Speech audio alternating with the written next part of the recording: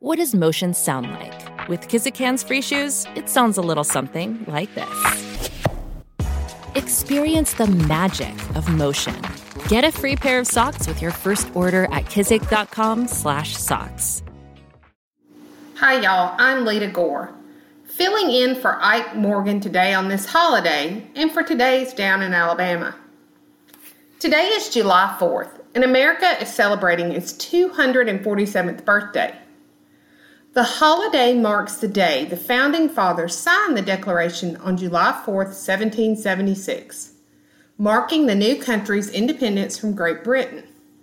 The Continental Congress had actually declared American independence on July 2nd, and some, including Founding Father John Adams, thought that should be the day marked by history.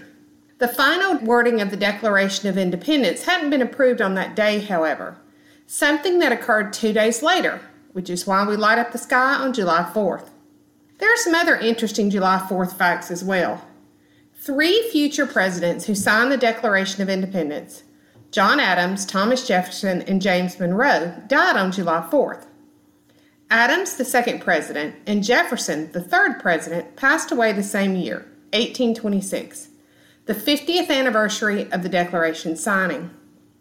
Then, 5 years later, James Monroe, the 5th president, died on July 4th. Only one president, Calvin Coolidge, was born on July 4th. The 30th president who served from 1923 to 1929 was born on July 4th, 1872. Today, we celebrate America's birthday with cookouts, parties, and of course, fireworks. Let's look at what else is going around Alabama.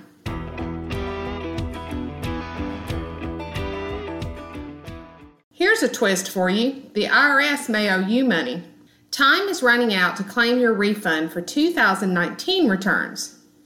If you haven't already filed, you could be owed some money. And according to the IRS, some 1.5 million taxpayers are owed the money with an average refund of just under $900.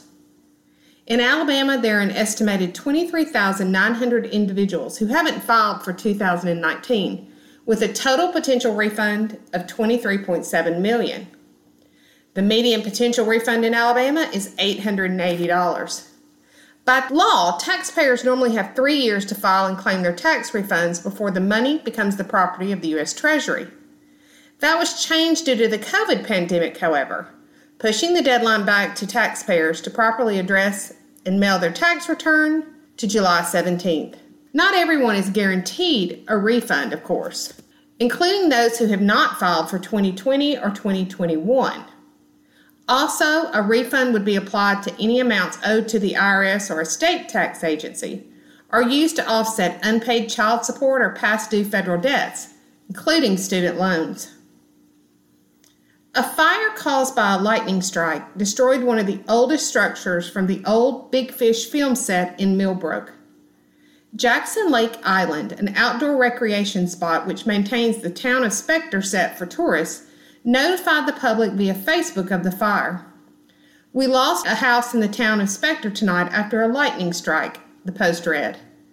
The 60-acre property is about 9 miles north of Montgomery, and it is open to the public for walks, picnic, fishing, camping, and other activities. Goats freely roam the island to the delight of visitors, and there's some good news. All the goats made it out alive. The island is also known as the filming location for the 2003 movie Big Fish.